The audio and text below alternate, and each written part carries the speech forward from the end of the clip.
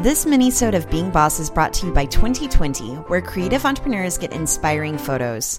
If you're looking for authentic images to illustrate all of the hard work you've been putting in lately, 2020 has millions of real-world photos proven to help you tell a more engaging story, whether that's on social media, your blog, or your website. And they're all available under a simple, royalty-free license. 2020 is partnering with Being Boss to support all the creative bosses and is offering you a 7 days, 5 photo free trial. That's a 7-day access to license 5 photos for free. To start your trial now, go to 2020.com/beingboss. That's the word 20, then 20.com/beingboss to get 5 free photos.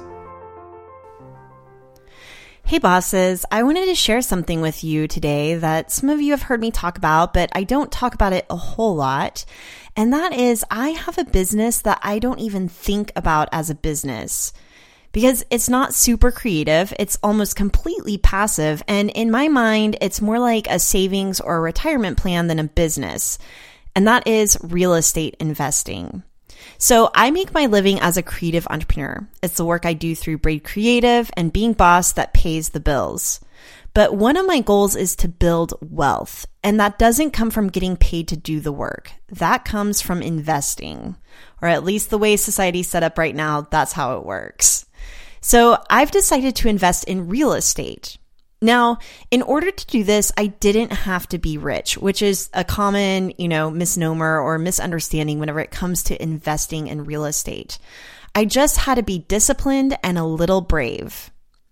Now, to be clear, just like I've approached building a business for myself, it's been the same for real estate. It's been about slow growth and long-term vision. I'm not trying to get rich overnight, and I'm figuring it out as I go. Even as I've been on a couple of real estate podcasts now to share my own investment story, I'm realizing I could have made different investments, like in multi-units. Even Tony Robbins in his money book, which I highly recommend, talks about investing your money in a pool that goes into like investing in retirement villages as all the baby boomers age, with a pool of other investors. And you could totally do this, but I wanted to do it in a way that felt a little more authentic to who I am, just like all of my business endeavors.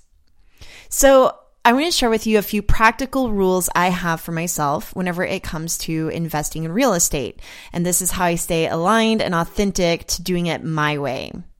And that includes I always put 20% down on the homes. And this is for really practical things, including a lower interest rate and to not have to pay PMI. So it's some technical stuff there. They are all homes I would be willing to live in myself. My goal is to keep the home nice. I want them to be better with each tenant, not worse. I want them to be nice and add value to the neighborhood, not bring it down. I'm not looking to be a slumlord by any means. And I want to be fair to myself and my tenants whenever it comes to charging rent and enforcing boundaries. I'm sharing my own real estate investment journey on Best Ever Podcast, and I go into a lot of details there, but I wanted to share a few more insights with you here. So 1, you don't have to be rich to invest in real estate. You mostly need to be disciplined about saving your money and brave enough to make the leap. Number 2, if you're totally new and want to invest, I would do it by making your first home a potential investment property. So live in it for 2 years, make it nice, and then rent it out. Number 3, you don't have to rent to total randos. A lot of creatives feel like their business isn't real if they're not being hired by strangers. And I think I even talked about this on a recent episode. But we all know it's a network of friends and peers that keeps us afloat in our creative businesses. Same for real estate. Try to get friends or friends of friends in your place.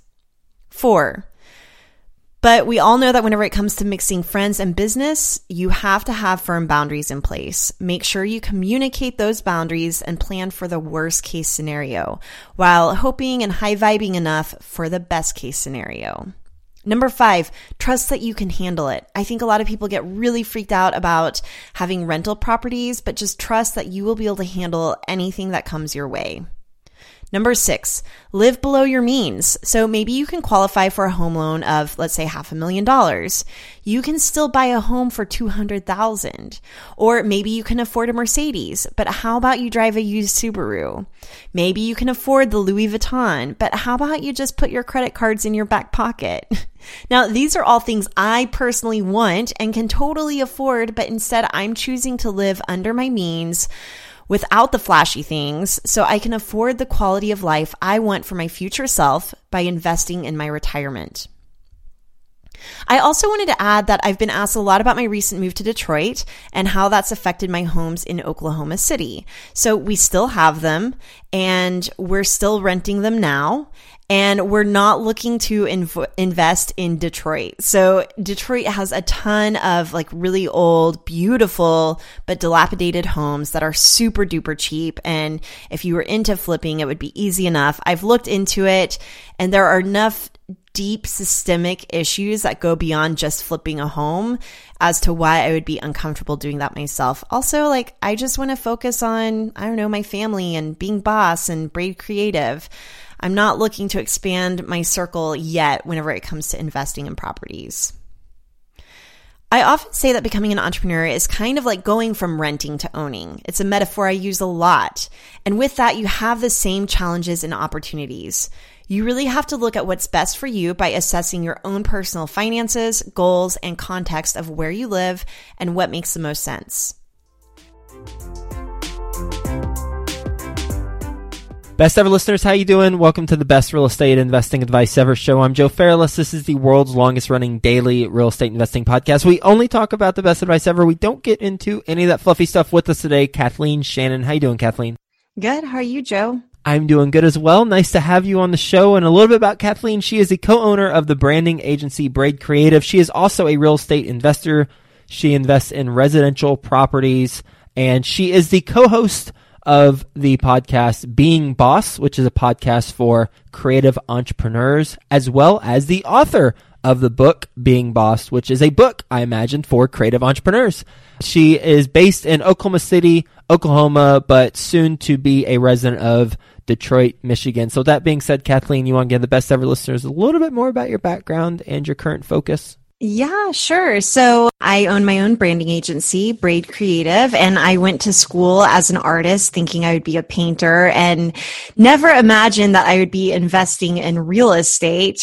I was thinking about, before I came on this show, the fact that I think so much identity is wrapped up in our homes and the homes that we buy, and it keeps a lot of people from buying homes. And I feel like I was able to kind of like make that leap and make it happen. So other than Braid Creative, my branding agency, I also co-host the Being Boss podcast, where I'm talking about advice for creative entrepreneurs. And there is a huge overlap between entrepreneurship and investing in real estate and how you manage it and your different approach. Everyone has a different approach, right? So it's all very, very personal. It also comes down to numbers. So that's kind of where I'm at.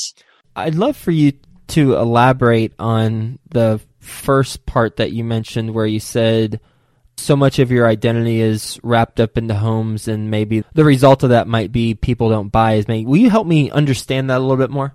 Yeah, sure. Buying your first house is a huge milestone. I think that it is wrapped up in the same vein as getting married or having a baby. And it's not a decision that most people go into lightly. It's incredibly personal and emotional. And whenever you're buying your first home, you want it to be just right. If you've ever watched any HGTV, people just get so wrapped up in the emotions of it. And I think that you have to really take that out of the equation whenever you start investing in real estate, because it really is a numbers game, and it really is about building your wealth and building your retirement. And I just think that a lot of, especially creative entrepreneurs, which is my audience, I think a lot of them don't think of themselves as someone who could be investing in real estate. I think that a lot of them may have the impression that you have to be a millionaire to invest in properties, and that's certainly not the case, especially if you know your area and have a unique situation, kind of like Oklahoma City has. Mm-hmm. If I were a guest on your podcast and we were talking about investing in real estate, knowing your audience, how would you position that conversation so that it resonates with them and they're empowered to then go buy real estate? I would probably start with the first smallest step. So what is the first thing that you can do to start stepping into a future of owning real estate and investing in real estate? So the first thing you would want to do is get qualified for a loan, right? Yep. And I know it sounds really simple, but that's the kind of thing that people, I would say lean into it by researching the market, getting a loan, figuring out what you can afford, really crunching some numbers. And I would say start with your own first home. So whenever you are buying your first home, don't think about buying your forever home. I think that a lot of people really overextend themselves with their mortgage by buying the kind of house that they think is going to be one and done, and that's it. Instead, I would buy something that is a good starter home that would make a really great investment property in a few years. So that's what I would tell people, is to start with your first home, the one that you actually live in for a couple of years, because then you're going to get better finance rates. You're going to get the feel for what it's like to even manage a property. So just the little things, like all the repairs that come up, you start to understand the expenses associated with owning a home. And then from there, I think that a lot of people think about renting out their home to someone who wants to destroy it. I feel like the biggest fear whenever it comes to owning residential property is like, well, what if someone just trashes my home? And that is a relevant fear, and it does happen. But just like entrepreneurship, you have to trust that you can handle things that are thrown your way. You can get a cleanup crew, and for $500, your house is looking good again. If you are interested in investing or want to hear the full episode of my real estate journey, be sure to check out the podcast by searching Best Real Estate Investing Advice Ever on iTunes or wherever you're listening to podcasts, or at joefairless.com. This minisode was brought to you by 2020. Check them out at 2020.com/beingboss. That's TWENTY 20 as in the number.com/beingboss. Did you like this minisode? Be sure to check us out on our website at beingboss.club. There you can find more from Being Boss, including our full episodes, minisodes, and blog posts. And while you're there, be sure to sign up for our mailing list so that you can get access to behind the scenes and exclusive content from Kathleen and myself to help you be more boss in your work and life. Do the work, be boss.